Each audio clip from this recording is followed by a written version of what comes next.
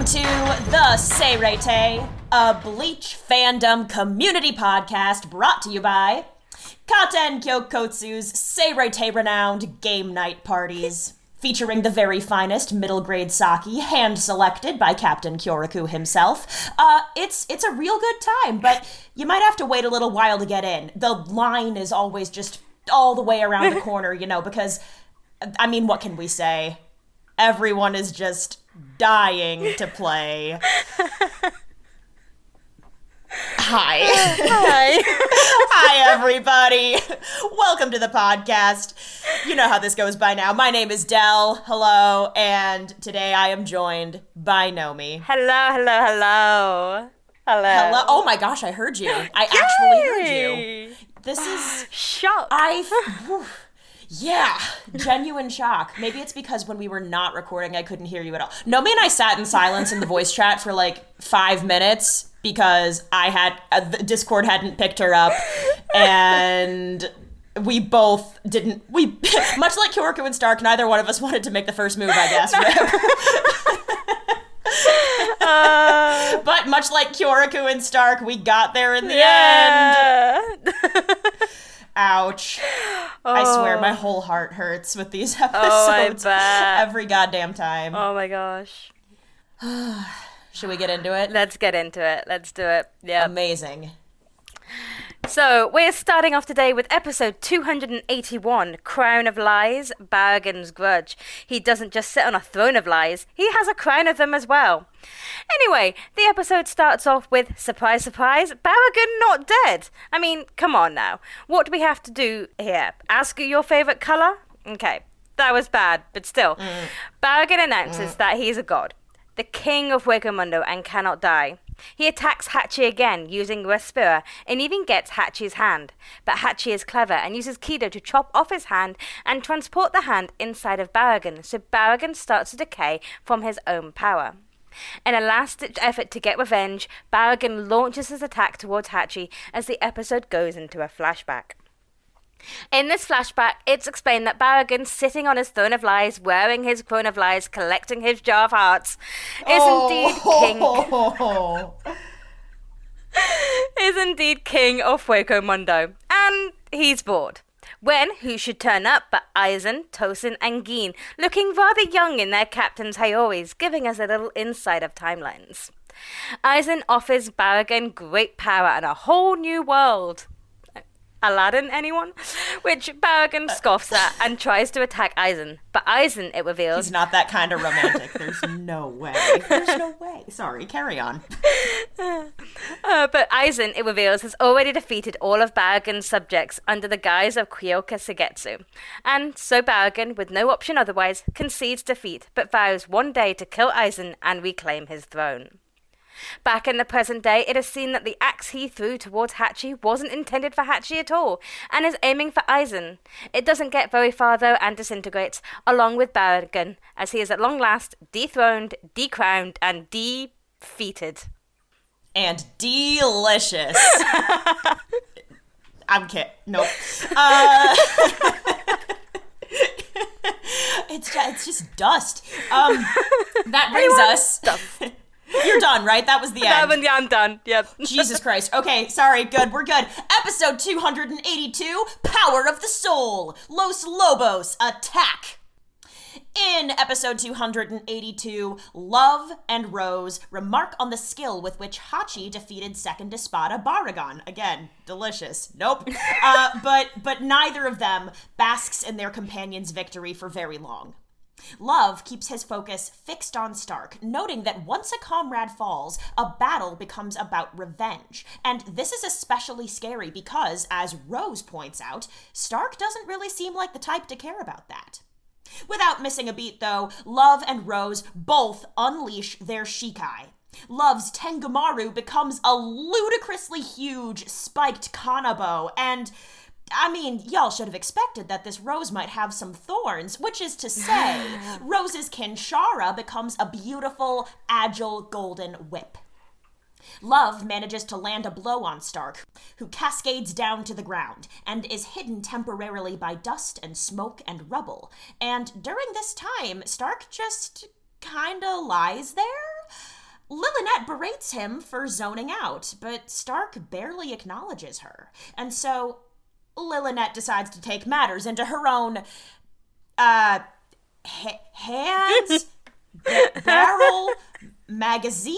At any rate, she starts firing Ceros all over the dang place, giving away Stark's position to Love and Rose, both of whom don their masks. Love unleashes a giant blast of fire, which once again crashes into Stark and sends him hurtling downwards. Meanwhile, Hiyori and Toshiro get into a new argument about how best to fight Halibel, who Lisa is keeping at bay for the moment. Toshiro seems frustrated because he hasn't had the chance to learn about Hiyori and Lisa's fighting styles, but together, Lisa and Hiyori make the real state of affairs perfectly clear to Toshiro. Sure, Lisa and Hiyori have very little in common, but they both have a limited amount of time in which they can fight all out. It's the two of them, Lisa clarifies, and Toshiro on his own, even if they're facing the same enemy. We return again to Love and Rose, both of whom are feeling pretty good about the progress they've made against Stark, but that's before Stark returns, seemingly unarmed, but flanked by a whole entire pack of wolves. Stark sends the wolf pack hurtling towards Love and Rose, who counter the onslaught as best they can. Rose delivers some tasty guitar riffs from his whip, because that makes sense, and Love, countering the wolves with his giant shikai, shouts to Rose that the wolves are actually Ceros that selectively explode. Things aren't looking great for this visored duo. Explosions abound and their masks break. Stark descends, lamenting the fact that he now has to deliver a finishing blow.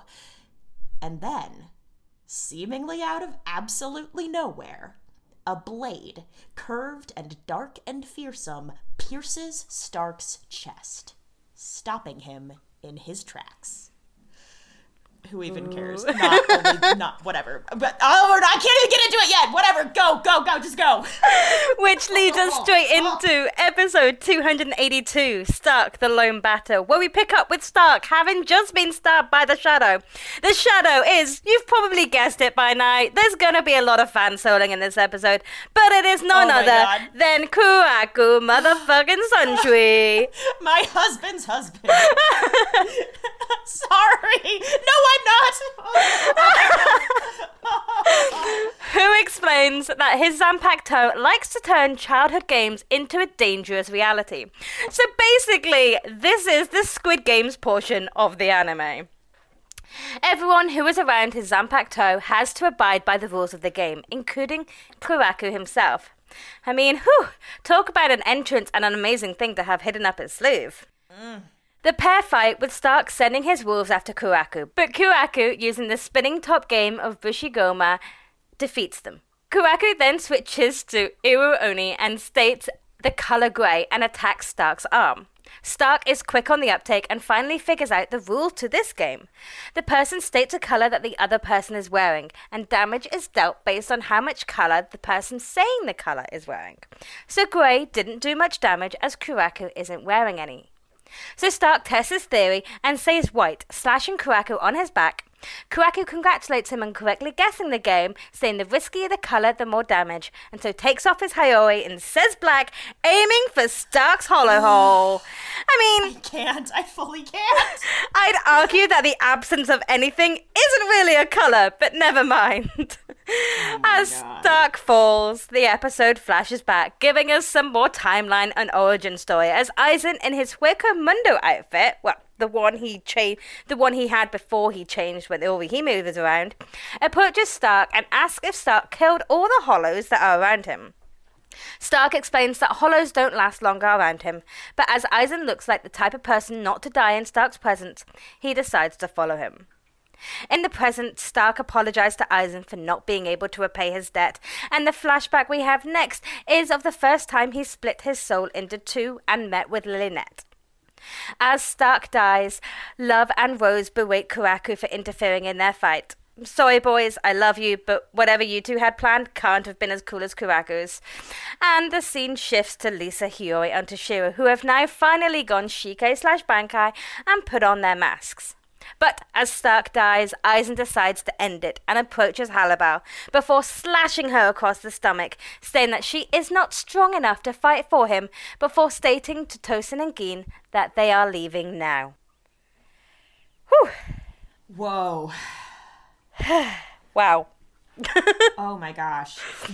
There were so many battles with a lot of steps to them that people were moving very quickly in their fights. After so much putting that off, by the way.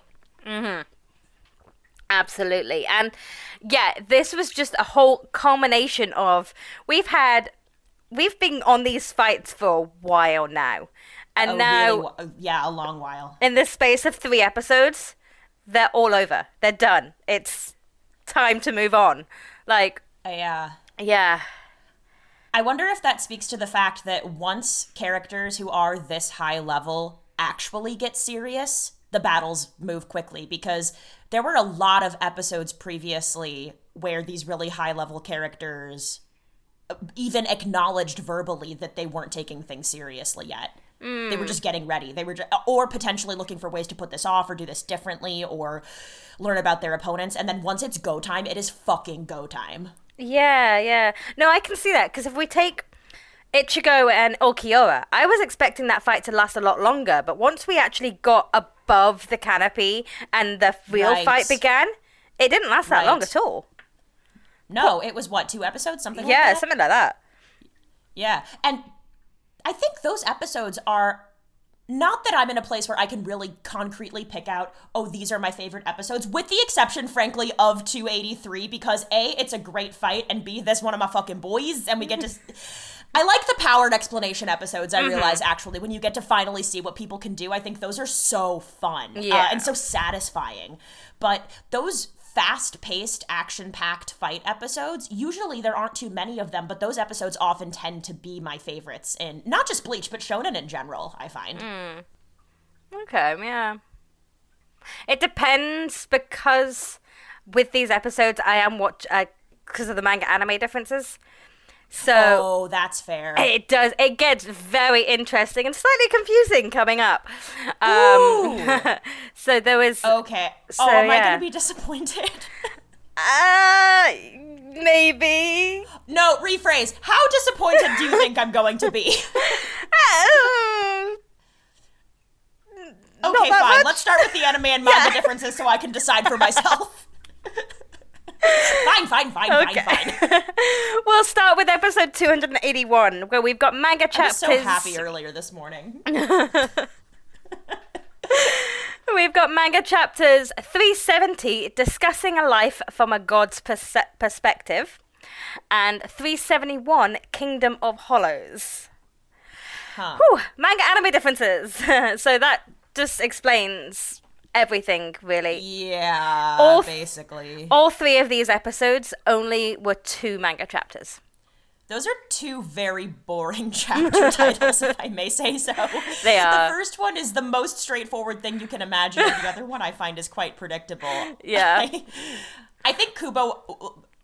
I don't want to say I was bored of Baragon, because granted, we spent maybe the last 2, you and Lethan, and then previously you and I, spent the past 2 episodes of the podcast highlighting at some point how cool Baragon is, but I think at this point, it's like, okay, dude, when are you gonna die? Really? You're still here?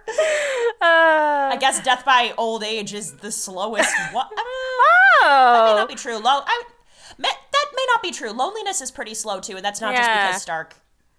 Well, he doesn't even die last, because Halibal, which is, yeah, it probably means absolutely nothing. I don't think it gets that deep. Anyway, probably not. Anyway, so in the anime we had that tea party with Aizen and Stark and Halibal and Baragon. That was manga. That was anime only. I actually prefer that, because that felt really stupid. Why am I so critical today? It felt really stupid. Why would you have just the 3 of them there? Because I understand that these are the top 3 ranked Espada or something, but it's not like Stark is a better strategist than someone like Zyle, for example. Yeah. I guess it makes, granted, if you don't have to, like, call Grimjow into the room if you don't have to, I understand that choice, for example. But, like, why wouldn't you want Okiora there? Yeah, exactly. Because Okiora's got a big part to play in Hueco Mundo anyway, so yeah. Exactly. Here, I'm going to leave you in charge of my fancy boy castle, but I'm not going to invite you to one of the core strategy meetings where I explain why we're leaving and where we're going. What? Yeah. Yeah, that was weird. And probably because it was filler, I didn't get the sense that any of the three of the Espada who were there were acting deeply in character. Halibel and Stark were just kind of there to show up and say yes, and Baragon was there to be petulant, and that was it. I guess it was Baragon's flashback, so fair enough, but it didn't do much for me. It didn't really add anything. Add to Baragon's whole reason why he's there. Yep. We get it. You're part of the 1%. Shut up. Anyway, so we had the whole Baragon's reveal that, shock horror, he's not dead. And he starts decaying the barrier. And that was cool. That was anime only. Motherfucker. Hachi actually removes the barriers. And it's that's actually way more badass. I prefer that so hard. It's so cool. So, like, Hachi... that was such a good fight. I forgot about that fight. Yeah. Oh, my God. So, Hachi removes the barriers. The smoke is clearing. They're all talking. And then, all of a sudden... Bam, Baragon's back. It's a lot more impactful and they have no time to react. Whereas in the anime, they're literally watching this thing disintegrate. Right. And it's a case of, you could have done something to save yourselves here. But yeah. Right. Ooh. Oh my gosh. Because we'll go into this more after you finish the differences, I suppose. But Hachi reveals fighting capabilities that we have not seen from him before, and he also reveals he is so fucking smart. He is an incredible strategist as well, and the fact that he makes the choice, he's proactive instead of reactive, which is so important in good strategy. Right. So the fact that he makes the choice to remove that barrier speaks to the fact that he's willing to take calculated risks within the context of a skill set he knows he has. That was we'll talk about it more in a moment, I'm sure, but that was I loved that fight. Oh, I forgot about it and I loved it. It was so good, yeah. We just had some continuity fixes. The anime retained Baragon's right hand, whereas the manga got rid of it and then brought it back. So that was a good change. Again, we had the sensing of Baragon's demise. The anime defaults to portals. Again, all with the portals, like, Hachi's arm sticking out attached to a portal. No, in the manga, that was so silly. I saw that and I instantly was like, there is no way that's what it looks like in the manga. It was kind of cool. It was like kind of sci-fi, but... Yeah. I mean, it's still in the shield. It's still encased in that shield box. Yeah, because, why wouldn't he? Of course. He's a keto master. He's a healer. Exactly. Like, sure, fine, but... But yeah, you can actually see Baragon's rib cage, and you can actually see... like the bones and everything, it's attached to him and going from the inside. Yeah, it's so much better. It's so much cooler. This also all happens before Hachi explains to himself. So, in the anime, you had the circle appear and then him just kind of slowly out. Yeah. And the whole it worked, but it was different to the manga. And the manga's in there fighting, and then Baragon's like, wait, what happened to your arm? And Hachi's like, oh, it's inside you. And then it just slowly starts to like come out of him. Oh, man. Yeah. Sorry, my brain went to a place. Okay. I mean... I'm just thinking about logistics now, and it's not helpful. Yeah. Zyle isn't even in this episode.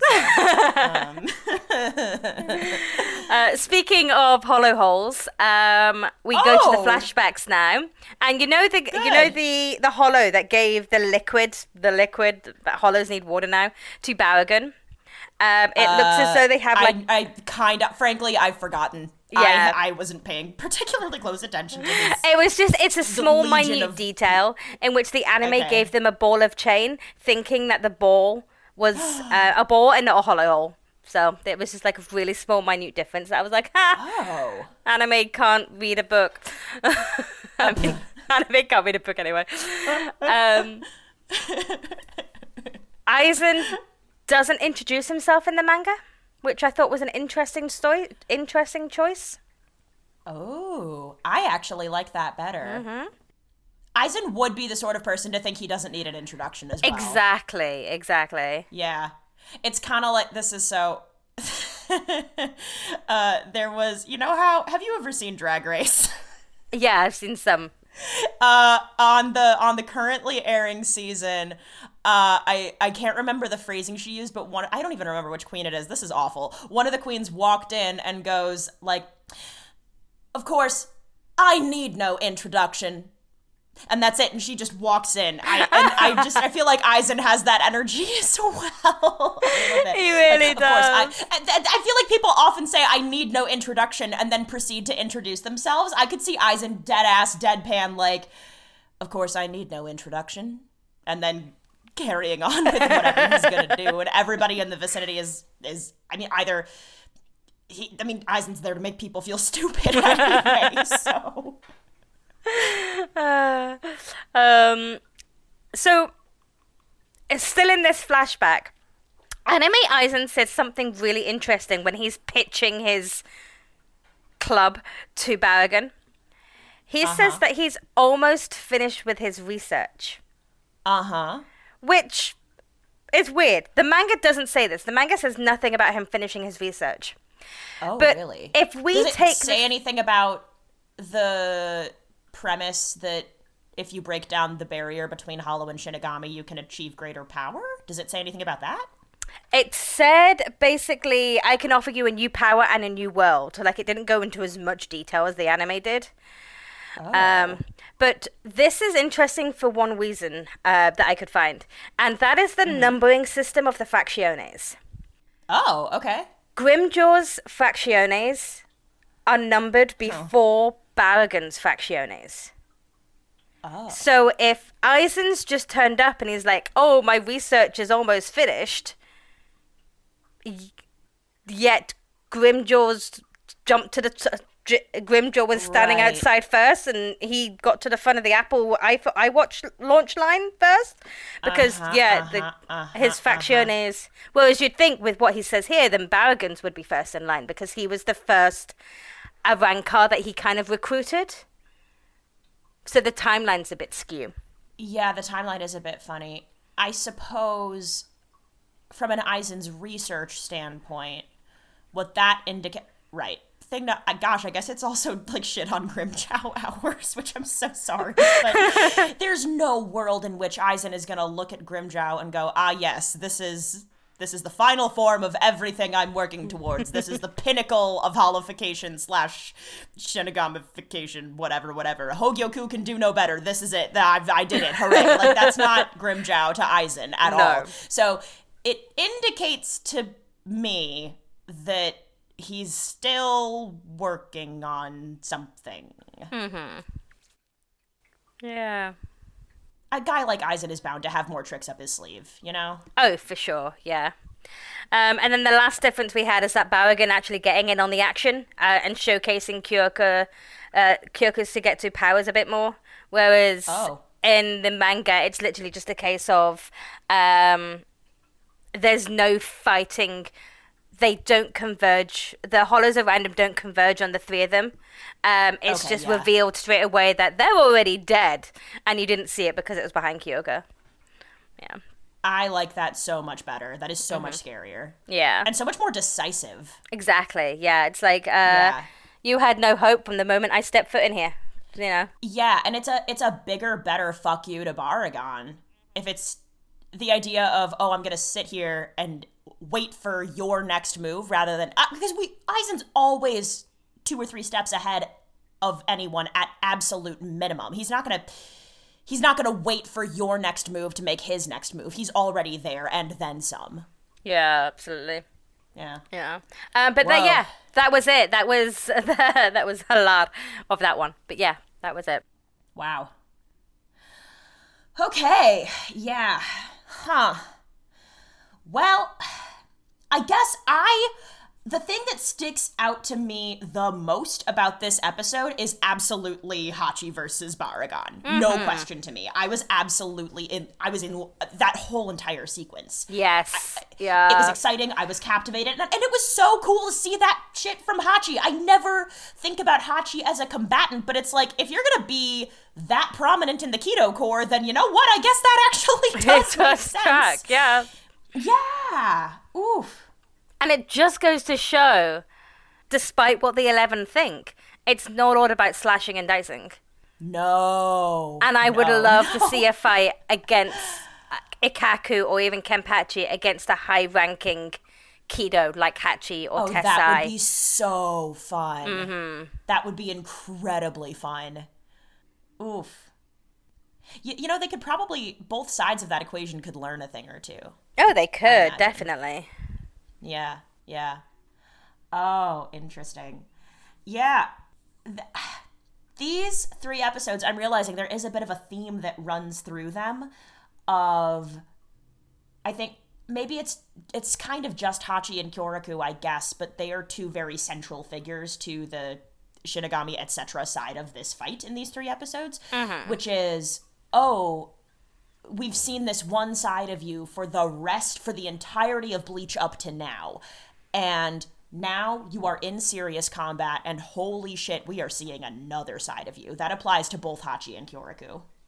Oh, for sure. Yeah, definitely those little twists of, bam, this is who I can be if I really put my mind to it, or if the situation... And it's very matter of fact for both of them. What I liked, and correct me if I'm wrong. Ooh, okay. This is from Soifon. So Soifon states that she can only use her Bankai once every 3 days. Yes, yes. Thank you for saying that. I made a note of that and completely glossed over it because I was excited about Hachi. Yeah! So is this the first time we're hearing of some sort of physical limit on Bankais?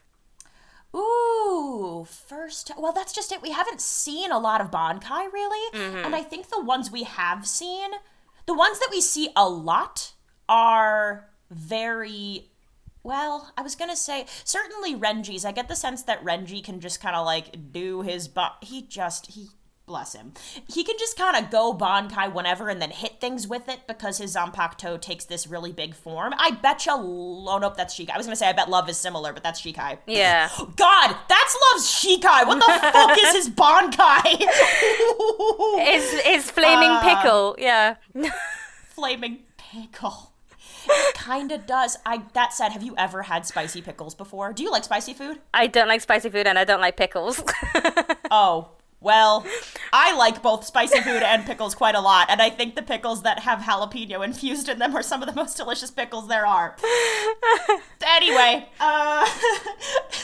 sorry, catch me flashing back to the new Captain Shusuke Yamagai arc where they say he gets drunk off sake-flavored pickles when he passes out with Taki and Kyoraku.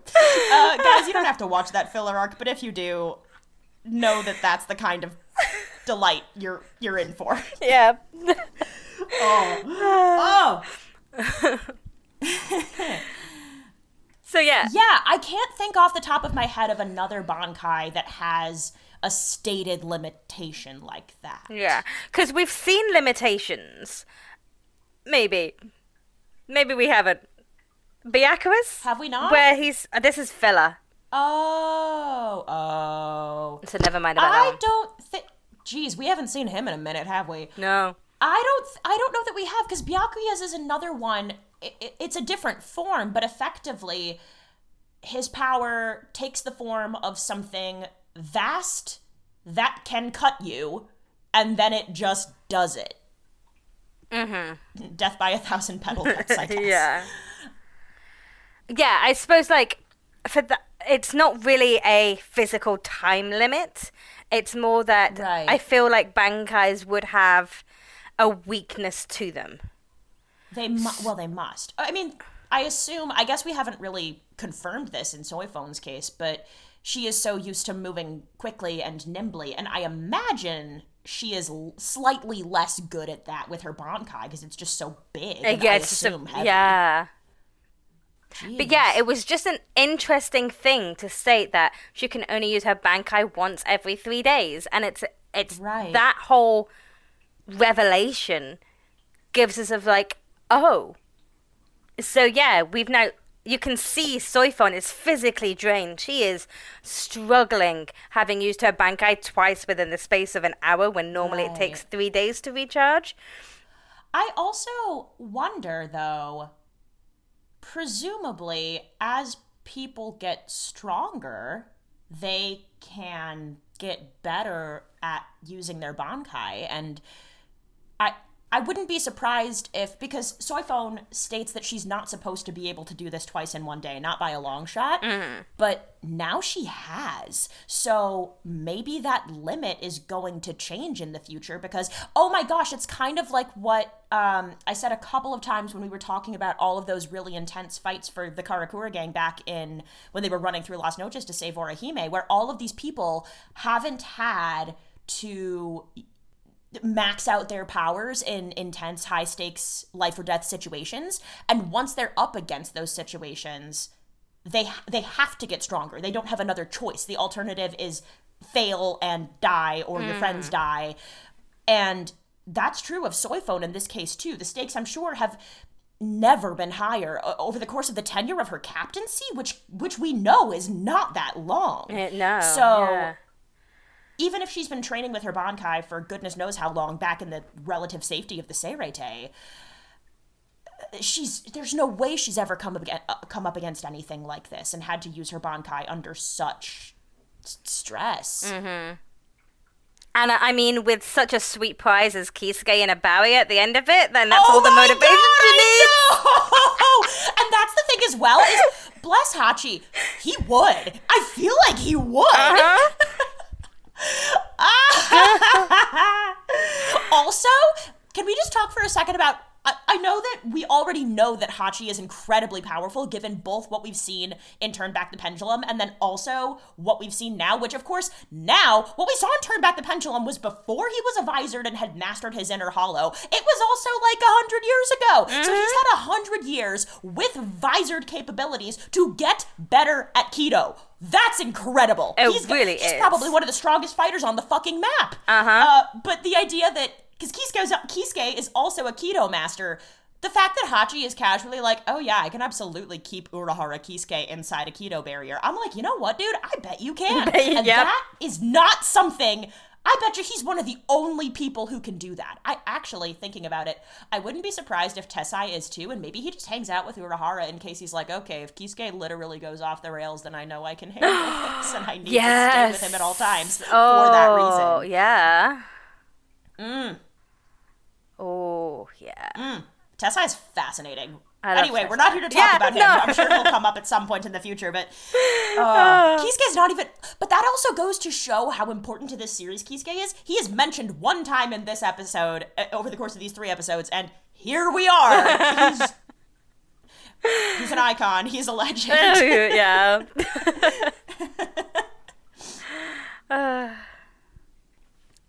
So I think the really only thing that I can take back from this episode is we've spoken a lot over the past couple of episodes is what are people's motivations for joining Aizen?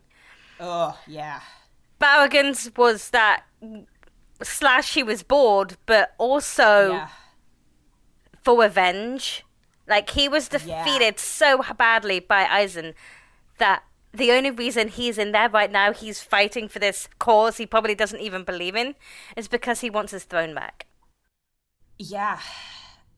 If his whole entire identity was tied to this role of king, Aizen literally came in and took his castle. Literally. Took his castle and remodeled it, by the way. Yeah, it's now actually got a wall and a roof.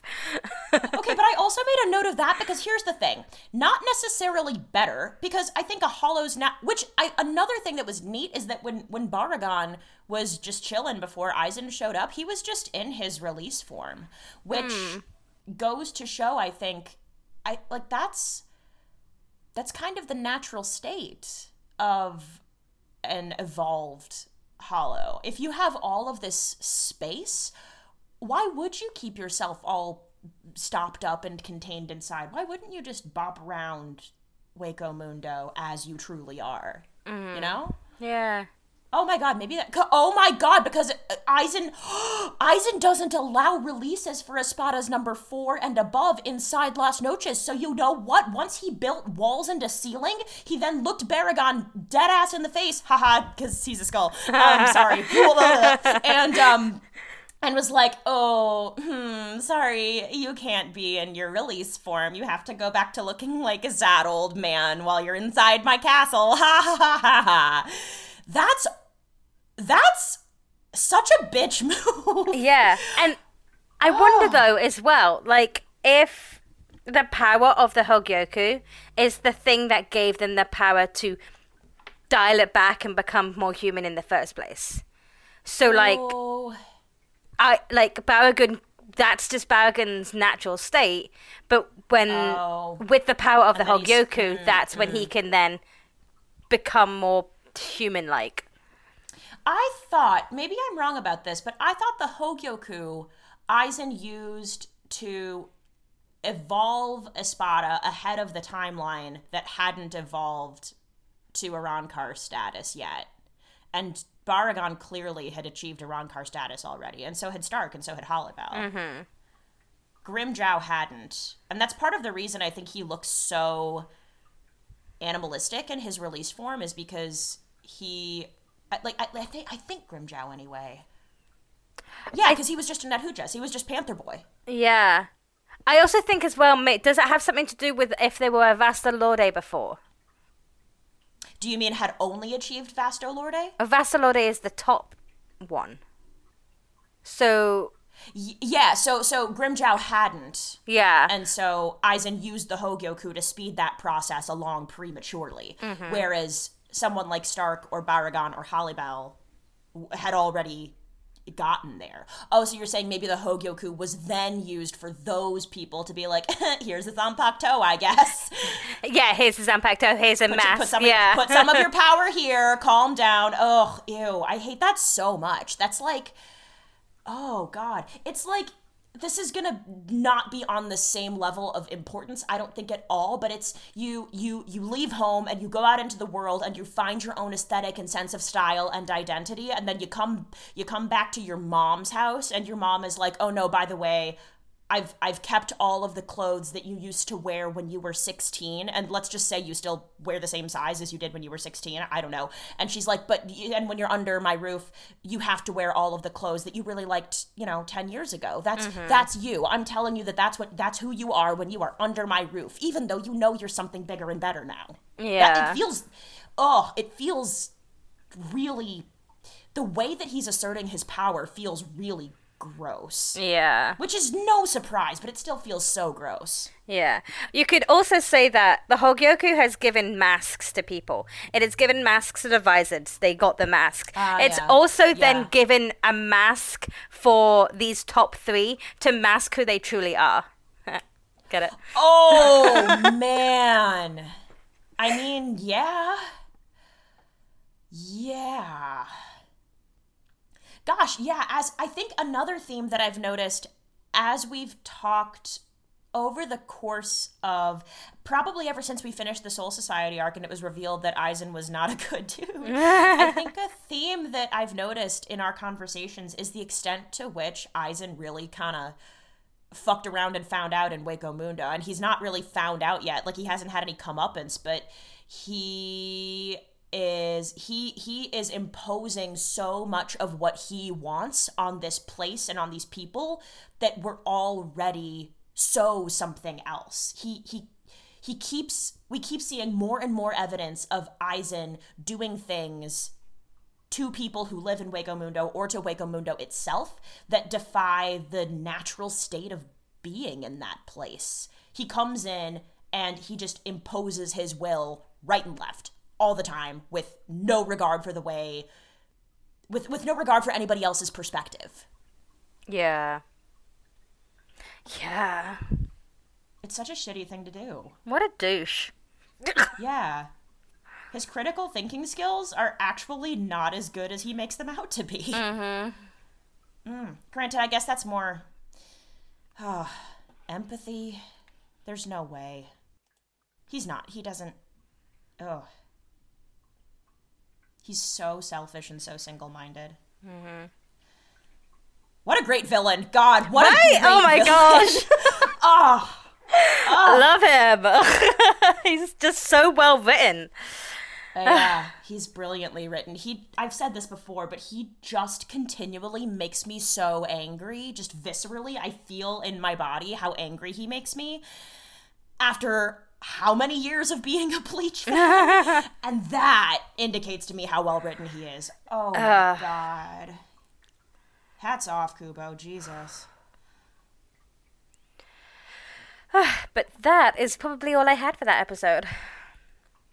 I just have one more thing. Okay. Which is very close to the end as Rose and Love are kind of gearing up to fight Stark, and it's clear that we're going to be pivoting to that fight. Mm-hmm. When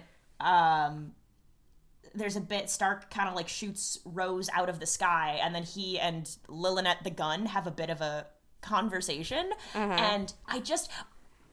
watching these past couple of episodes as well as the episodes we're covering today, every time I hear a conversation between Stark and Lilynette and see an interaction between Stark and Lilynette, maybe I'm taking it too far, but I just see it as a conversation, an internal conversation that one is having with oneself. So there's a moment when Lilynette is kind of pushing back against Stark, and he wants her to shut up. So what he does is he knocks the gun against his own head, which to me, I saw that and I was like, you know that thing where you were just like in a spiral and you want to tell yourself to shut up and you might like smack yourself in the like that's what I...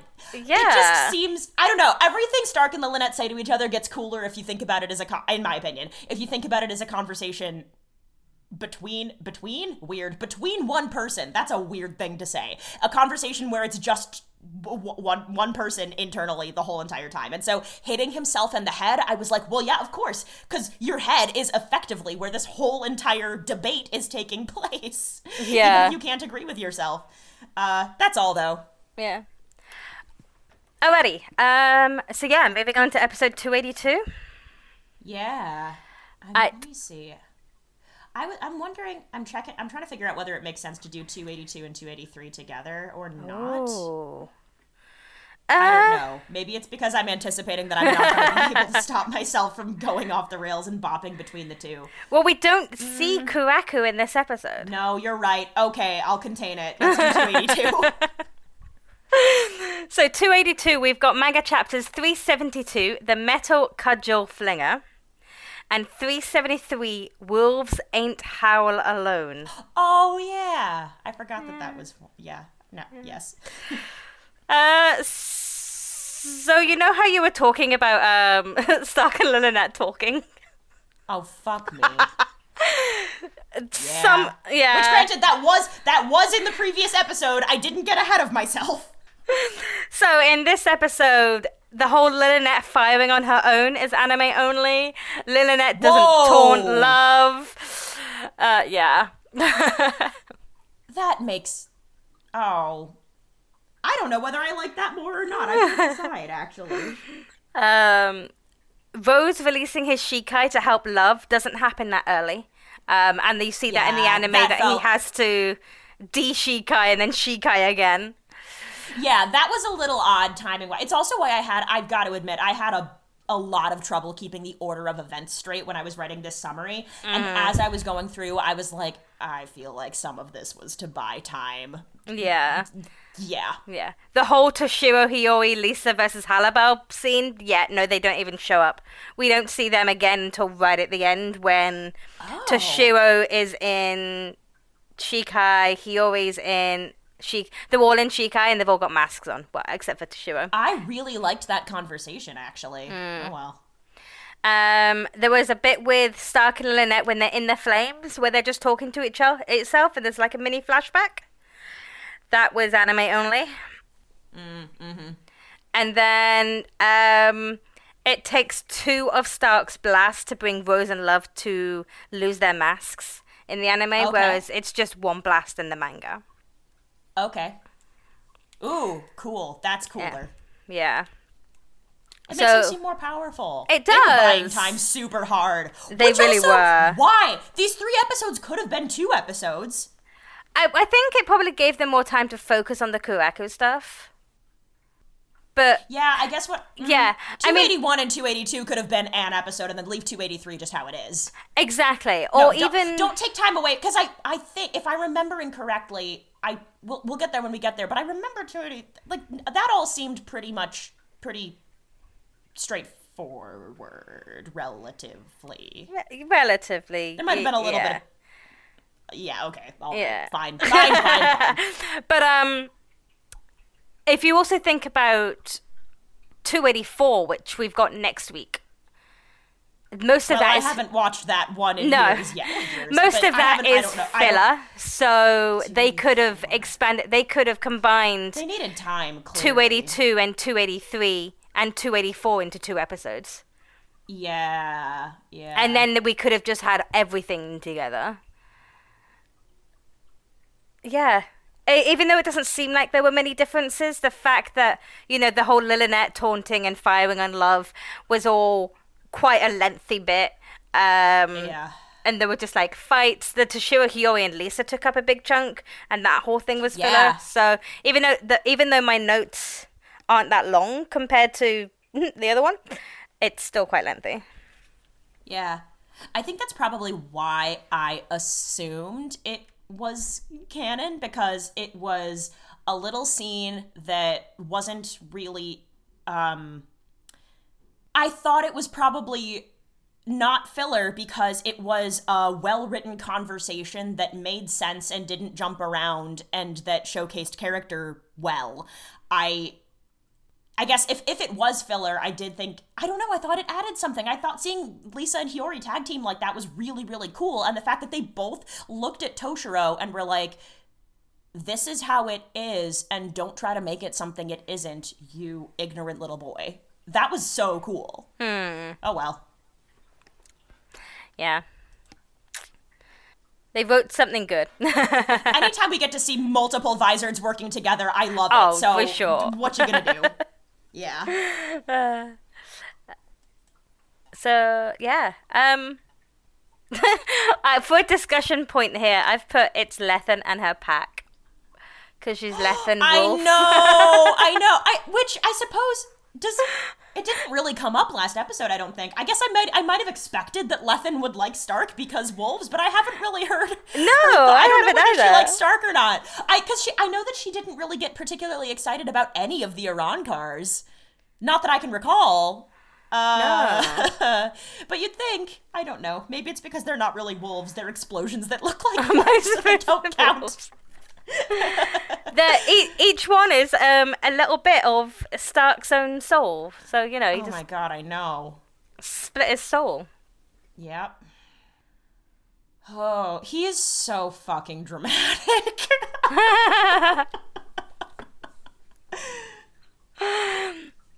I'm sorry, is that it for are there more differences? There's no more differences. No more Oh, differences. wow, okay. Yeah. Okay, cool. So we can talk about this stuff now. Oh, yeah. Oh, jeez. He actually, his facial expression doesn't change, and it's not like his voice gets thick with inflection or anything. But as a person, so here's the thing. He is a legit, I don't know, he probably does deserve the title of edgelord in a real and meaningful way. He's justified, but he's also so, I don't know. if it weren't more justified, it would be annoying, but because it is so, it sucks to be that alone, you know? Mm-hmm. It really, really sucks. So I kind of get it. Yeah, you do kind of feel for him. Yeah, I feel for him massively. Mm-hmm. The first time this is the other. No, I think I was 3 out of 10 for Arrancar deaths where I cried. The first one being Xyle, I fucking sobbed because that. Again, I've said it before. I think that's the shit of the Arrancar deaths. That is, I think, the worst way to go. It takes so long. It's very unkind. Yeah. It's painful. It's awful. And if you rely on your mind your whole entire life and then someone is like, oh, by the way, you can't move, you can't speak, you can't fucking do anything, you can't interface with the world, that sucks. Ulquiorra, I cried because it's just sad. Mm-hmm. And then this one was the third. This is the third one. And I think throughout 282 and 283, I was just like, I feel for Stark really, really hard. And it's not like, oh, I relate. It's not even that. It's not, I think it's just, I think it is just, I guess, empathy for a fictional character who has never even lived and yet captures this really specific facet of experience that, yeah, oof. I thought that Love, I thought we got to see some cool sides of Love in this episode. We did, yeah. Yeah. And it's not just because we got to see his Shikai, which is always going to be an exciting thing, but the way that he and Rose talk to each other when they're fighting, which again, another great example of two people who are very different, who fight together beautifully. Mm-hmm. Perhaps because they're very different, who's to say? But you get to see why he was a captain in this episode, I think. You know? When he is looking at Stark and observing that something is about to change because he's just lost a comrade, and the fact that his character type indicated, Rose is like, really? You think he cares about that? And Love is like, yeah, and that's why it's scary.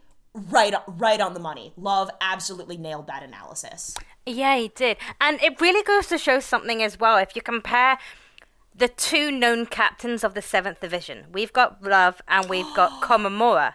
And I feel like Komamura would also kind of have that intuition and that the emotional capabilities to know and kind of see that about a guy. Yes. Great call.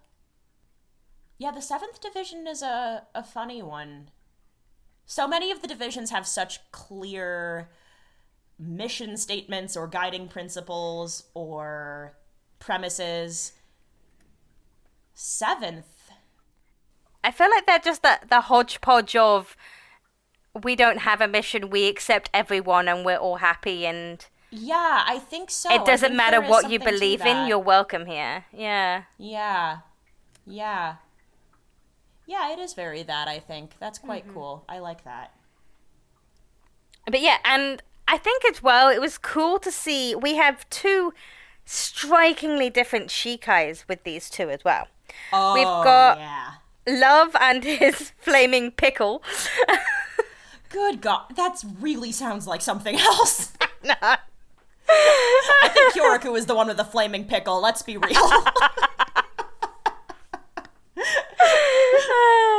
And we've got Rose with his whip, his Kinshara.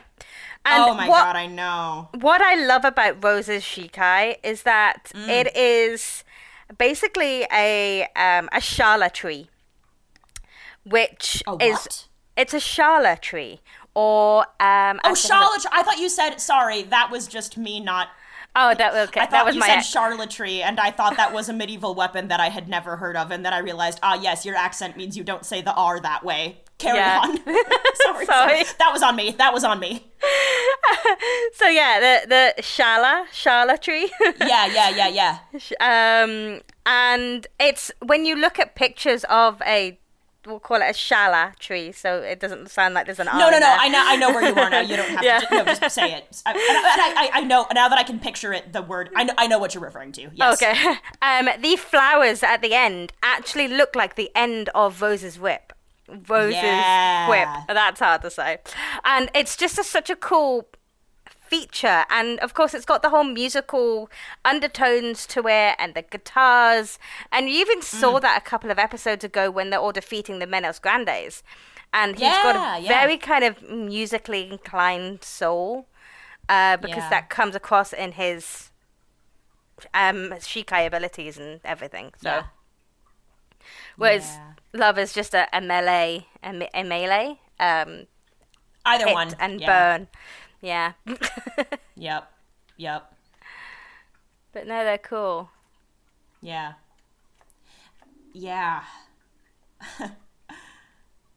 I'm thinking about all of the Vizards have such. This is maybe. I don't think it's because. Oh man. Okay, sorry. I'm trying to think about how to formulate this thought in order. I suspect somehow, one way or another, Aizen effectively hand-selected that group of people to be his next round of holification experiments. I'm sure he had a hand in that somehow, right? Oh, for sure, yeah. Yeah. So, each of the Vizards has a very... I feel like the Vizards all have Shikai and abilities that are more memorable than a lot of the others we see, and the Vizards, maybe more than, not necessarily anyone else, like I think Hueco is a counterexample to this, for example, but more than a lot of people have Shikai that really let us know a lot about who they are. So I almost wonder whether this group of people was, in Aizen's mind, really well qualified to be holification experiments because they had such strong senses of self. Mm-hmm. Yes. Pure speculation, but... No, I see it. That's why they're so cool. Yeah. Like, and that's why when they fight together, it's always really exciting because each of them leans in really hard to what they're good at. And they work together effectively because they each know themselves and their own abilities so well. Exactly. And I think as well, the more you spend time with someone, the more you're gonna realize what they're like. And for example, we're going into the next episode, which we said we wouldn't, but it's not about Hueco, it's actually about Hiyori. I said I wouldn't. You can do whatever you want.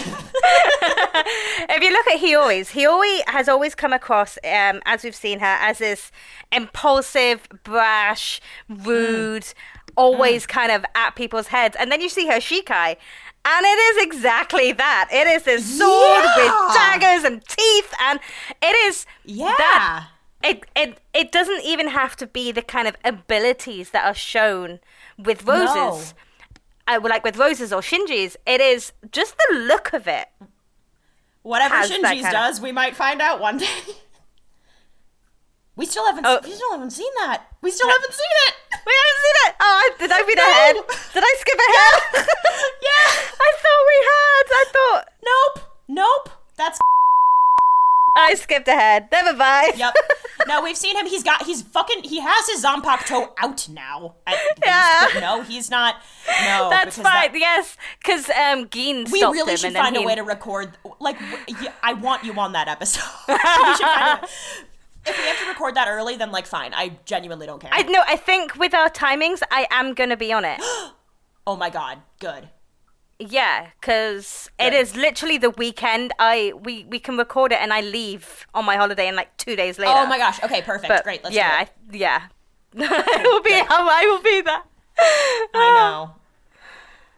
That said, last week's episode went fine without me there. Even though you both forgot that my son sustains a life-threatening injury. It's fine. I am so sorry. Oh my gosh. No, Poor that's Ukitake. okay. I forgot about Hachi's it's like if it's not a character that you're focusing on or that you care a lot about, you're bound to forget things. I forgot about Hachi's badass moment. Neither of you is, I mean, like, whatever. I feel like universally we like Ukitake, people like him, but I'm not, like, that's a forgettable detail in this whole grand scheme of things if you're not really invested. I'm not actually mad. I don't know. And like, it's actually delightful to hear you both realize that, by the way. Yeah. It was because of, oh my gosh. Yeah. Anyway, so yeah, we went on a tangent and just started speaking about Shinji. Oh god, yeah. I like seeing Rose and Love fight together. Both of them are cool. I like their powers. Yay. That's Yay. the button on that for me. It was great. I had a really good time watching them. I thought it was fun. I liked seeing their relationship, earnestly. Yes, yeah, definitely. But that's really all I got for that one. Yeah. I feel like we should...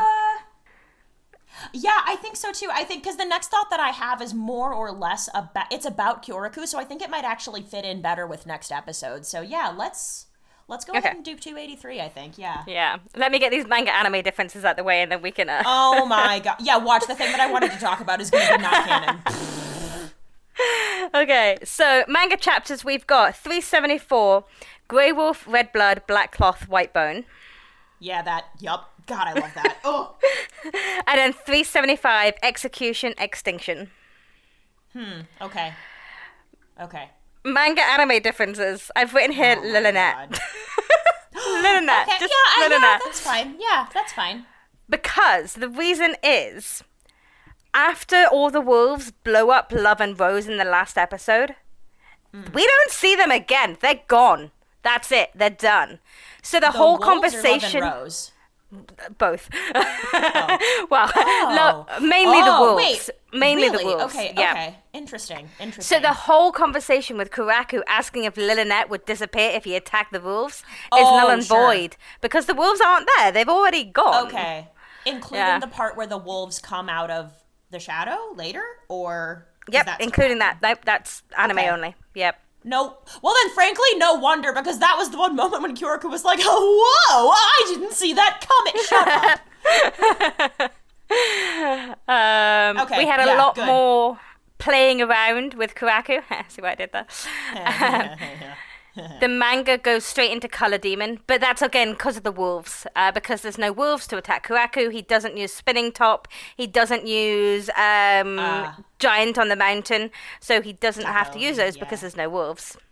I actually am not surprised by that I'm not surprised that those things made it back into this episode, because then Kyoraku gets to just explain all of his Shikai in one go, and it's very clear for the viewers. That made sense to me.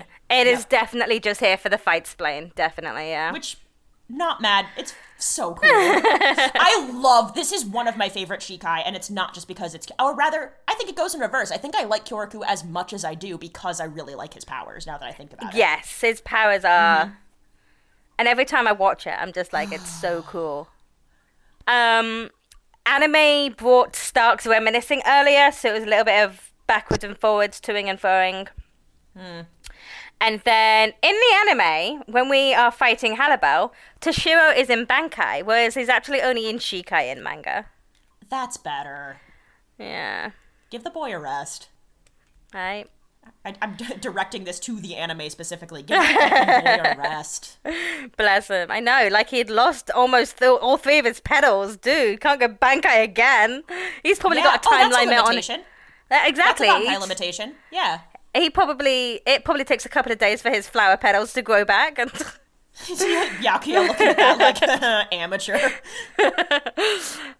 But yeah, that was it. But again, even though my notes are pretty small, the segments that were filler made up a huge chunk. Like the whole Lilinet fight, Lilinet talking, everything to do with wolves, you know. Yeah. Okay. Oh, boy. Okay. Alrighty. The floor is yours, Del. Oh, man. Well, Squeal away. It's less about that. I guess the first thing... I'll pick it up from that comment that I was going to make from the last episode and use it as a segue into this one, I suppose. Okay. Which is, so, you know the bit in the anime anyway, when Stark has been hit by not Love's big flame thing yet, but just like a big old bonk on the head from the flaming pickle. I can't. And he's just kind of lying there. And there's a bit when, I mean, I know that this is probably not in the manga, but it's an instance of this feels like an insight into character that seems true. Lilynette says something like, I thought you were trying to avenge Baragon's death. You're pathetic. And he's just lying there thinking about how he can't do the one thing that he said he was supposed to do, how he doesn't have the motivation to. That whole, like, the same energy as not being able to, like, haul yourself out of bed because you're just in that spiral. So, interesting-ish that for a good chunk of these really high-octane fights, what was Kyoraku doing? He was also lying on the ground. And I know he got hurt, but the thought that I had this time was, is it possible that similar thoughts are running through Kyoraku's head? Is he maybe lying there, especially having seen Lisa come back and kick him in the head? Is he lying there like having a negative self-talk moment until he could get himself back up? Is he there like, how did you let yourself get hit like this? Your best friend is down for the count. How do you call yourself a captain? What are you doing here? Like, is there something, I wonder, is there any chance that there's a parallel there between Stark and Kyoraku, and then only when either just like the right thought comes into their mind or some external stimulus makes it so that they really can't lie there any longer because the stakes have just gotten too high? Like, why did he wait so long to get involved again? And I just wondered if that could be why. Again, nothing in these episodes to actually back that up, but the thought crossed my mind. Oh, for sure. Like, I fully theorize that Kuraku feels a whole lot of guilt with what happened to Lisa. Because yes, he practically was like, can you go? So, you know, there's a whole lot of guilt weighing on his mind, and so seeing her come back probably just brought all that guilt back to the surface. Yes. So yeah, he was kind of struggling to get his mind around things and everything. So, you know, like, and he already states that his Zanpakuto wasn't in the mood. So that technically would mean that his heart wasn't in it, right? That's right. But now that, you know, Lisa's back, he's seen that she's thrived, that, yeah, he still feels guilty about what happened, but she is alive and she's doing well. And seeing Rose and Love and seeing these people that... Yeah. So that kind of helped him bring his heart back into it and get his Zanpakuto in the mood. That's not the way I was going, but but I don't know. But I feel like there is something to that, though. Actually, granted, is this the first time we get confirmed that his spirit is female? By the way, yes. I don't know that we've heard that actually confirmed anywhere. Which is another just like not necessarily, but it is when Stark was so lonely that he split his soul into Lilynette, he sort of generated a female person, and Kyoraku's like the other half of like Kyoraku seems to is a male identifying person who uses a male first person pronoun when he speaks about himself and stuff, and then his spirit is female identifying, and so there's another, both of them contain that duality as well, and that experience of personhood potentially.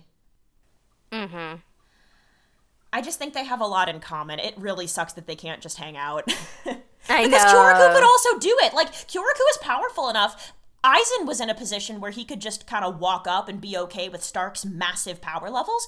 Kyoraku absolutely is strong enough to withstand that. 100%. Yeah. So we needed Kyoraku to find Stark first, and not Aizen. Yeah, except Kyoraku would never bother going to Hueco Mundo and fucking shit. Like, he doesn't want that. Why would he do that? No, true. No point. Yeah. He doesn't have the time. Like, he doesn't have the energy. He would just, why? Why would he do that? There's no sake in Hueco, Mundo. Oh my god, do you think that's true? They don't need sustenance. Like the whole tea party God, in you're Bauergen right. with the water. I'm like, what is that even Oh for? my Show? God, what a bummer. Yeah. Good point. Yeah. So that's my little segue thought, I suppose. Another thought I had was, it seems to me when Kyoraku first intervenes and Rose and Love are looking at it wide-eyed and slack-jawed, Love straight up says, "What is that?" Which I think indicates, even though he and Kyoraku, and I suppose Rose, but we know that Rose was such a new captain at the beginning of Turn Back the Pendulum. Yeah. So even Love, I got the sense that that Love hasn't seen Kyoraku Shikai before. It seemed like a surprise. Yeah, and I think where would he have seen it? We've not had a fight like this magnitude where captains are working together. So, yeah, I think a lot of people won't have seen each other's Shikai or even Bankai unless they went around and said, hey, I'll show you mine if I show you yours, you know. Yeah. Yeah. True. Well, I suppose should we talk about Kyoraku's abilities? Is that worth doing? I suppose so. Like I've written down here, yeah. I've written down here that this is literally his inner child literally coming to play. Oh like, my gosh. Wait, that's cool. Yeah, so Kuraku's Zampak toe power is to turn childhood games into a reality. A dangerous reality, Right. but a reality. Right. But who plays games but child? And we always speak about inner children. And an inner child is part of your soul. So this is literally Kuraku's inner child coming to the forefront. Yeah. It's also, in thinking about following that inner child thread for a bit, what can happen when you're an adult is your inner child can come to the surface in situations that you never learned to handle maturely. I'm explaining this in a super reductive way, and I don't have a psych degree or anything like that, but the idea that we also don't know anything about Kyoraku's childhood.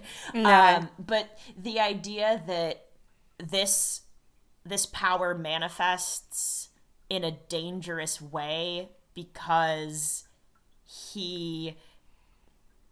something we do know about Kyoraku is that and this is gonna, oh man, he's such a complicated person, so I feel like everything I say about him is reductive, but he sleeps during the day and drinks a lot. And again, reductive, those are not necessarily signs of a well-adjusted person. So there are ways in which I think it is reasonable to speculate that there might have been some formative stuff that he needed when he was young that he didn't get. Whatever that is. And so now that he is an adult with Soul Reaper powers, he plays games that kill people.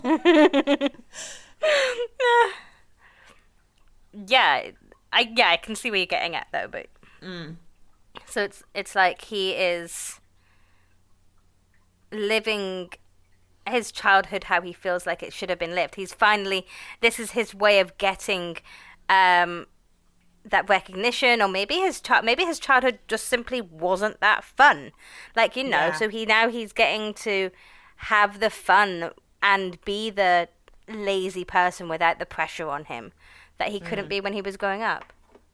Yeah, it's that, or it's a coping mechanism that worked really well when he was growing up, and now that he's an adult, it's still kind of one of the only coping mechanisms he knows. For better or for worse. Yeah. Ah. Baby Kuraku shirking his duties to go play spinning tops because he doesn't want to face the reality of what it takes to be who he was at that age. Yeah, genuinely. Genuinely. Wow. I guess I don't really have... This is another one where, I love watching this episode, and it just flies by so quickly. And this is one that I have rewatched a couple of times. And the explanations in the episode are so clear, I think, of what the powers do, and it's just cool. And all I really have to say about it is, thing number one, it's cool, and then I guess thing number two, there's not much to expand on, but the idea that we get this insight into how ruthless and brutal Kyoraku really is / can be when he has to be, which then kind of also calls to light, to me anyway, because of course, the question of, you remember back at the end of the rescue arc when Yamamoto looked at Kyoraku and Ugetake, both of them in their Shikai, which, can you imagine if fucking Yamamoto had to play the children's games if we'd gotten to see that part? God.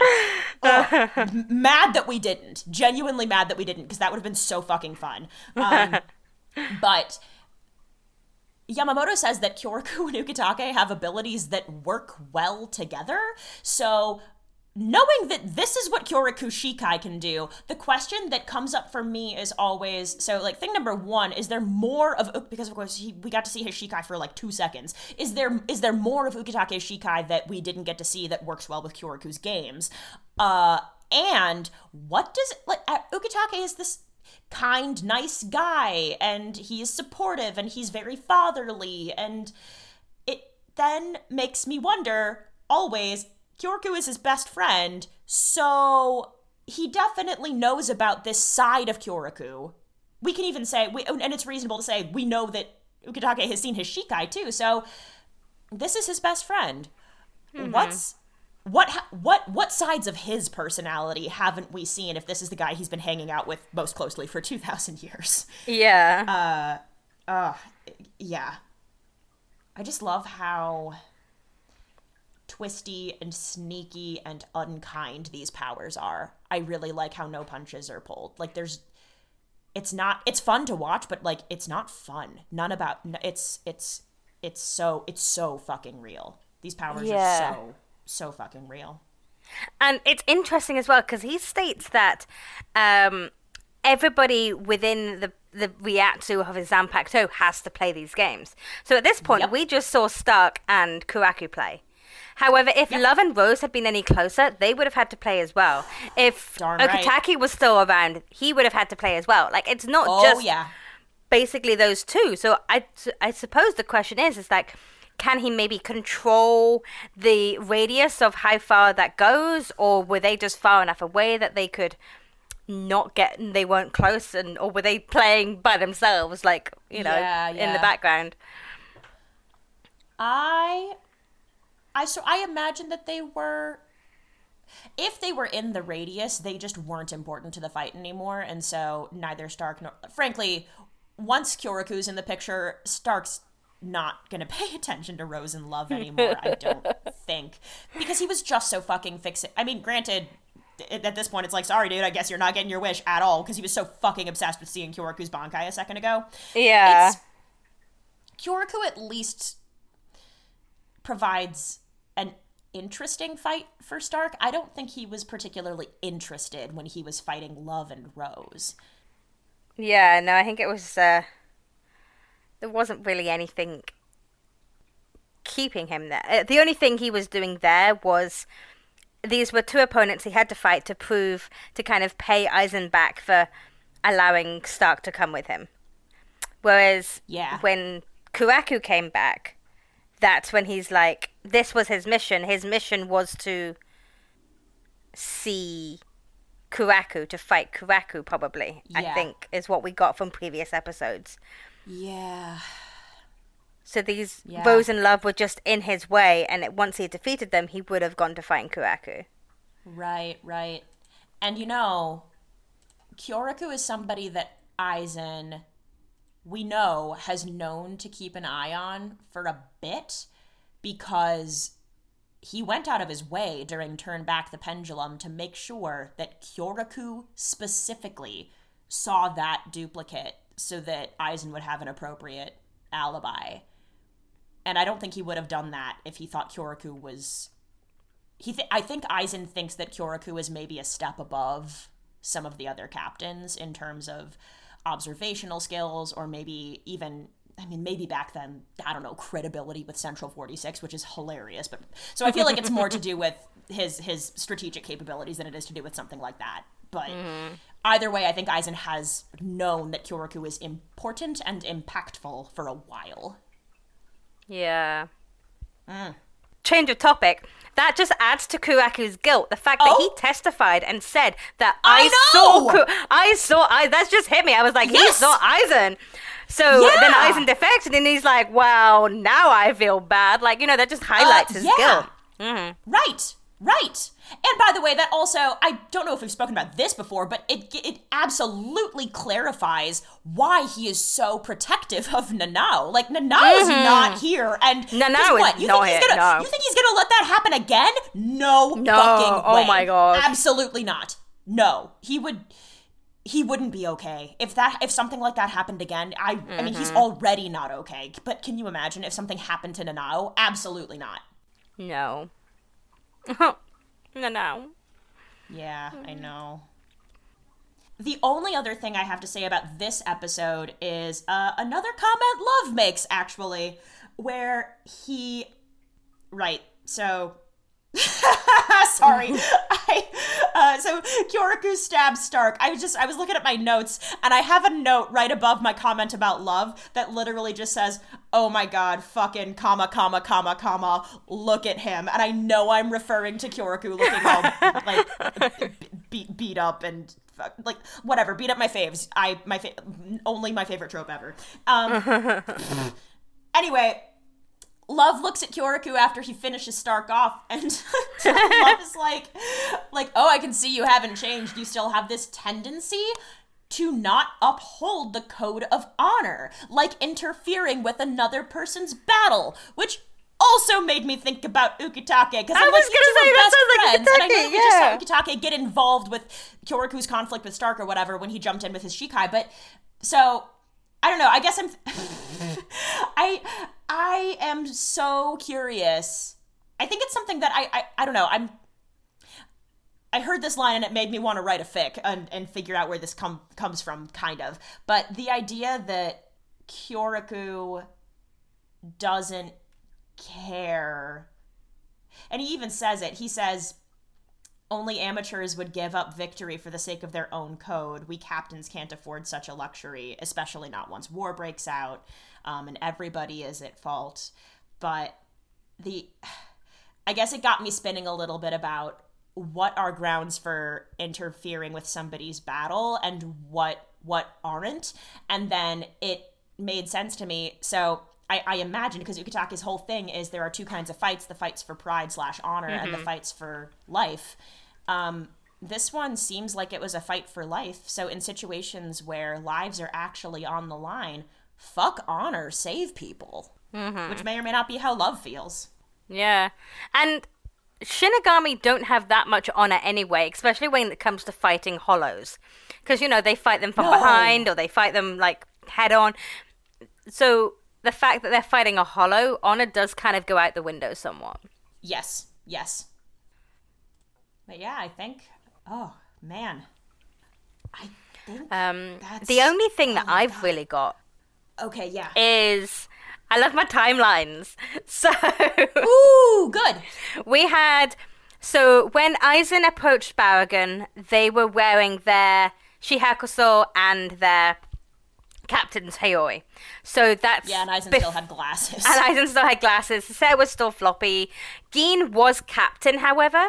So that kind of puts the timeline to after Renji and Co. have joined the academy. Whereas this time, when we're seeing Aizen, he is in his Hueco Mundo, so he has defected. So it goes to show that Stark is probably, if not the last person, to get added to the team. Yeah. Whereas Baragon could be one of the first. Yeah, that just seems... It seems correct to me that Aizen would go, okay, you're the king of Hueco Mundo, gotta recruit you for... Because that's another thing as well, as I suppose, if this self-proclaimed king of Hueco Mundo sides with Aizen, then other people might feel more inclined to join up with Aizen just because of that influence, I guess. Not that I get the sense that Baragon was well-liked. I think as well that maybe Aizen knew that in order to move to Hueco Mundo, he is going to need to get rid of any competition. And Baragon, as a self-proclaimed king of Hueco Mundo, has territory and hold over pretty much the whole of Hueco Mundo. So this was Aizen Tosin and Gein's scouting mission to see if the move to Hueco Mundo was going to be possible so they could set up operations. They got rid of Baragon, and then Stark was one of the last persons to join, and subsequently gets number 1, you know. Yeah, I feel like that happens. Oh my god, I feel like that happens often where there's a person who is really, really powerful, and they're skilled, and other people recognize this, and then someone approaches them and says, "Hey, we're giving you this position of really, really high authority now," and they go, "What?" Just, thinking about stuff and things. Yeah, no, yeah. But yeah, I think there is something to be said about the folks who are actually powerful aren't the folks who seek power. They don't need to. They're already there. And then often the folks around them go, well, you're really powerful, so here's this leadership position or this position of authority. Yeah. Poor Stark. But yeah, and then we got what Stark's getting out of this. Stark is getting friends. He's getting a pack. Which, frankly, that's such good motivation. It really is. And he's like, oh, are the people who are with you, are they strong? I mean, gosh, Lord knows. I mean, has Stark ever sat at a table with other people before? Probably not. But it also shows that, all the times we've seen Stark, apart from the tea parties where he's probably forced to sit with them, he's usually in his room and it's just him and Lynette. Yeah. So he's probably still kind of terrified that he's he's definitely an introvert. He is. But he's also probably still kind of terrified that this is all going to fall apart because he's going to walk out and people are just going to die. Like, he doesn't want the other facciones around them to die, and then his newfound friends kind of hate on him because he killed all their facciones, So he's probably scared and keeps himself to himself because he doesn't want to let this opportunity pass him by. Yeah, worried that it's too good to be true. Which is so heartbreaking because it's not even that great. It's just... There's a lot that's shitty about the way Aizen does things, and yet Stark is okay with it because it means he gets to sit at a table with other people sometimes. Yeah. Oh, man, talk about accepting the crumbs, woman, Oh, buddy. Yeah, I really like him, and his death makes me sad, and I understand why it happens, and I love this fight, and I love thinking about Kyoraku and Stark together and how they are similar, even though they're on opposite sides of the battle.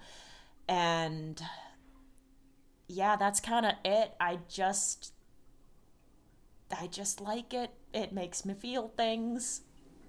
Yeah. And that's it. I don't have anything poetic or buttony to say about it, really. It's just, my heart. Yeah, no, I'm all good for that one as well. Yeah. Bless. Well, all right. Alrighty. And we have no who's on the cover this week because we didn't start a new volume. Oh, that's fine. Yeah, that's fine. We only had, 2, 4, 6 chapters? Good grief. Yeah. And for the audience, a chapter in the manga is probably roughly around about 20, 22 pages. Yeah. Not that much at all. Yeah, I suppose I don't have great perspective for that all the time because I've only I don't own any physical volumes. I've read them online, so and in apps and stuff. Okay. I suppose that brings us to our Shinigami Cup Peroxide Edition. It does. Who wore it best this week, Nomi? I struggled with these so much, but my who wore it best is Baragon and his self-proclaimed king title. He tried, but yeah, he didn't have much of a castle. No, it's open concept, okay? Yeah, open plan. It's very modern. Yeah. Mine this week is pretty literal. It's Kyoraku as he keeps taking clothes off. Like, with intention. It's not totally arbitrary. Like, thing number one, I realize this now, he took the kimono off because we get the sense that it does mean something to him, but it's less effective to play Iro Oni if you're wearing the kimono. It's less effective. It does. Like, because Stark's not wearing pink. Why would you do that? There's no point. Stark could just... Yeah, anyway. So yes, Kyoraku as he keeps taking his clothes off. Yep. Yes. Right, best ship this week. Stark and his need for companionship. Oh, God! It's so strong, he creates another half. He creates another him. Oh my God, that makes mine sound doubly stupid this week. Do you watch the after credits scenes? Yes. The little... Good, okay. Because my ship this week is Shinji's Osaka accent and Gin's Kyoto accent. I remember watching it and going, oh my God. A match made in Kansai. Because I've always known somewhere, living rent-free in the back of my mind, that Shinji has an Osaka accent. And I had never been able to pinpoint it until the end credits scene. And I was like, that's where it's from! Yeah. And it's a nice little breakdown for people who aren't familiar with that, by the way. Which it occurs to me, what do they do in the dub? What do they do in the... I want to find out now. That's so... Because neither of them... There's no such thing as it... I mean, not no such thing. The notion of saying, oh, I have an Osaka accent and you have a Kyoto accent doesn't make sense if you're speaking English in the same way. It doesn't land the same way. Oh, yeah. You know what I mean? Because they're both Kansai dialects, but it's like Gin says, like, what do you mean? I'm so much more refined. And which is the stereotype. That is the stereotype. Like, Shinji sounds like he's from a backwater place, which is another thing I fucking love about him. I'm going to investigate that later. I'm curious about the dub. Yeah, because I think they have different accents. Like, someone's got, like, a New York accent, or... I can't remember. Because I've seen the dub, and it doesn't sound to me... I've never really been able, in the dub, to place Shinji or Gin in a regionally specific way. Mm-hmm. Gin just kind of sounds... I could probably... Like, I feel like Shinji has a bit of a... Like, occasionally he chops the G off of the end of ing words kind of thing, which is what they do in the manga. But the idea of, because the way Gin speaks is like, what do you mean, Aizen? I'm over here. But I'm exaggerating massively. And then Shinji is kind of just like... Like, I feel like when he's in the classroom, he's like, hi, Orihime, I'm over here. It's just like he's just being really, really loud when he's doing the persona thing. And then when he's serious, it's like, oh, what do you mean, Aizen? I've known about you since you were in your mama's womb. And it's just kind of that. It's just kind of, I don't know. I'm obviously impersonating them really badly. No shade to these voice actors. I'm so sorry. Oh my gosh. You both do a very good job. Yeah, they do. But yeah, no, it's interesting to... hear how they translated that into that specific end credit scene into the dub. Yeah. Honestly, let me go to Crunchyroll. Oh no, wait, they don't. It's not going to be on Crunchyroll. I know. I just remembered because I was been. Blah, blah, blah. Oh man, no, not fucking Shinji from Neon Genesis. Stop it. It does that to me every single time. I'm like, I don't know when to. I Show don't know some what respect. I do not need to have to specify which Shinji I'm googling. Google should know me by now. I should have. I'm also multitasking. To be fair, but oh, hang on. Okay, yeah, Roger Craig Smith. Yeah. Okay, I mean, he sounds like Sonic the Hedgehog. That's because he is Sonic the Hedgehog, but still. I've never seen that, but I know you mention it every now and then. It's the Wreck-It Ralph, specifically Sonic the Hedgehog. The Sonic in Wreck-It Ralph. You've never seen Wreck-It Ralph? So sorry. Nah, there's a lot that I haven't seen. I just don't remember Shinji having a distinct accent in the... Like, it's not like a Joey Wheeler situation. It's absolutely not that, you know? No, well, see, now I'm just on... Ugh, sorry. Oh, some of these video links are taking me straight to the fandom wiki page. That's interesting. I don't need to solve this mystery right now, but I'm certainly curious. What episode was it? Was Maybe it I do need to solve this mystery right now, actually. Hang on. Was it 282? Yeah, I'm trying to find it in English, though. That's the... Yeah. It was the end of 280... The first one. 281. Okay, right. Oh, yeah. Oh, fuck yeah. I think I got it. It exists on Hulu. Hang on. I'm gonna find out. I think it is... I actually am gonna find out before we wrap this, because... No, yeah, I'm super curious. Yeah, I feel like it would be, like, I'm not going to remember to look it up later. I'm just not. So, okay, that's 292. Also, the seasons are organized in a really strange way on Hulu. Okay. Okay, there's the dub. It's like, you've watched all of these already. Yes, I know. Oh, Money in the Bank. Let's go. Okay. Give me a sec. Okay, skipping past the ending theme. Which, by the way, if you've never heard Junichi Suwabe's cover of this, Grimjow's voice actor of Echoes, it is so haunting. It is so beautiful. Ooh. Oh, here we go. Same region. Hang on a minute. Okay, this is pretty good. They don't really make it... Okay, here. Okay, I'm just going to read it. Okay. So, I'm not hearing a strong regional accent from either of these voice actors as they speak. Here we go. These are the words. What they say is...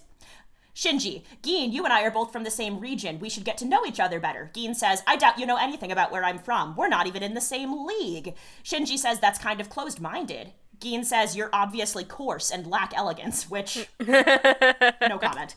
And then Shinji says, that's it. I swear on my homeland I'm taking you down. But yeah, listening to them speak, they both just sound like they're general American in different fonts. Yeah. Yeah, neither of them sounds like, nobody sounds like, because that's true. Like, often when you're trying to replicate a Kansai dialect in English, in spoken English, you will go either, it's like American Southern, which again, reductive, the South is so huge and there's so much accent variation across the whole American South. I digress. You get American Southern or you get like Brooklyn sometimes. And I've never really seen anything but that to represent Kansai. There might be others. Listeners, if you know about others, please let me know, because you know I love this shit. But anyway, that took a hot second, and I think it's infinitely better in the sub, because you can make the joke about Kansai accents, and it actually works because they both actually have Kansai accents. Yeah. Okay. And Shinji saying, on behalf of my homeland, he doesn't have a homeland. He's been a nomad for the past 100 years. Yeah, exactly. Exactly. Ugh. Speaking of being a nomad for the past 100 years, I also this is why we got to see Rose's powers this episode. I can't remember if I've said this on the podcast before or like just to you in general, but the idea of Shinji and Rose like getting to go and see the Beatles when they first come to Japan together. Shut up. Can you imagine? Can you imagine? I love that. They just I love it so much. Like, it doesn't have to be the Beatles, but also, like, why not? They were there. Right? No, yeah, they were definitely there for the Beatles. Every major kind of band that we've had in the past 100 years, they were there. Whether it was first Rolling Stones concert in Japan. They had imagine? Front row standing seats only at Live Aid in 1980. Yeah! You know? They were there. Oh, wow, that really did things to my heart. Oh, my God, they could have. Oh, my God. That's cool. Yeah. Shit. Maybe they're in the sing-along to Bohemian Rhapsody. Oh. Rose like, I don't think this is gonna be a hit. Whoa. Okay, we can... Anyway, before we get too carried away with headcanons, should we do fandom shoutouts? We should do fandom shoutout, yes. Good God. Good God. Thank you. Sorry. No, kind of. Not really. Thank you.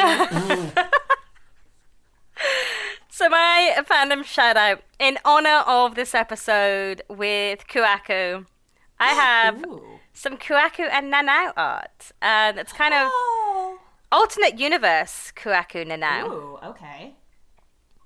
And this... Whoa, wait, this is cool. This is like Snake. Right? Yeah. Ooh, this is he looks so much like Snake from Metal Gear. Mm-hmm. Yeah, it's kind of got that kind of vibe to it with what they're wearing. I love this. This is by 9230TM_Niji on Twitter. Whoa.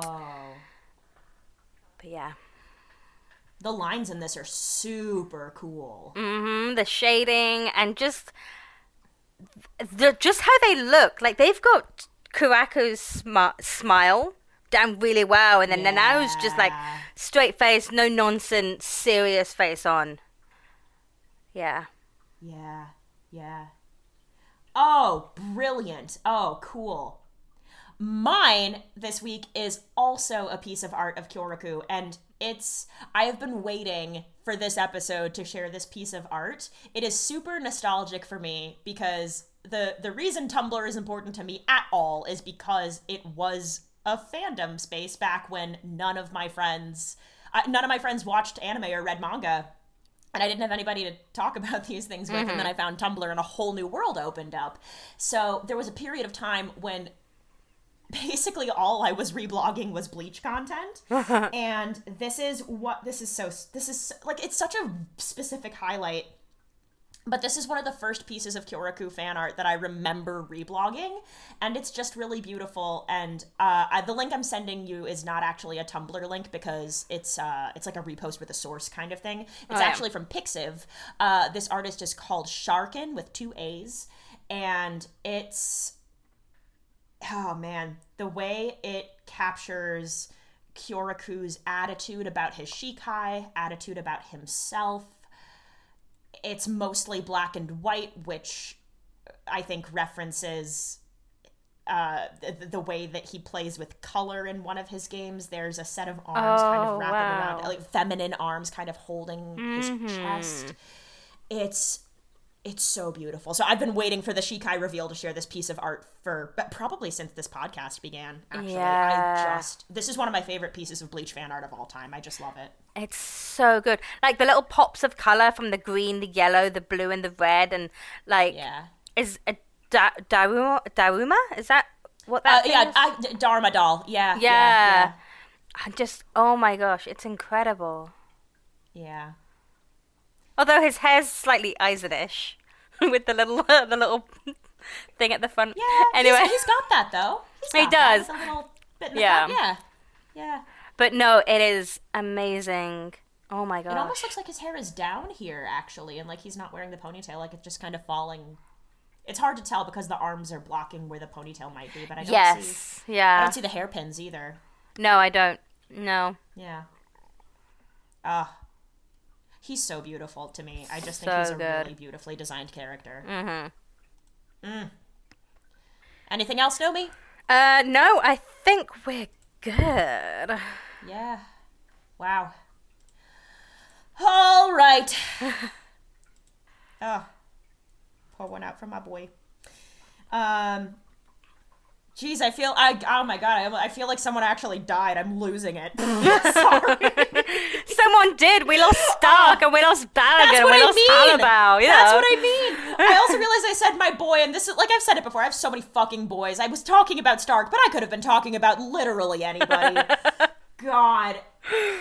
On that note, you wonderful souls, I think we're gonna call that the end of another episode. If you like what you heard and you want to get involved, you can find us by searching for The Seirete on Instagram and T Seirete on Twitter. Now, Ichigo and Rukia might reap souls, but we are hoping to reap some 5-star reviews, and that is where you come in. Make like our favorite orange-haired protector and go to iTunes and Spotify to rate us, review us, and make us feel like number one. Not Stark, though, because he's dead. To those of you listening on YouTube, don't forget to be like Chad and give us that good thumbs up. We really appreciate it. On the next episode of the podcast, we'll be covering anime episodes 284, Chain of Sacrifice, Halibel's Past, which does contain some expansion on canon, and that's a note in the episode title, so get ready. Yes. Episode 285, The 100-Year Grudge, Hiyori's Revenge, and episode 286, Protect Karakura Town, Ichigo towards the real world. We'll see you souls then. Till next time. Bye! Bye! Bye! Bye! Bye! Bye!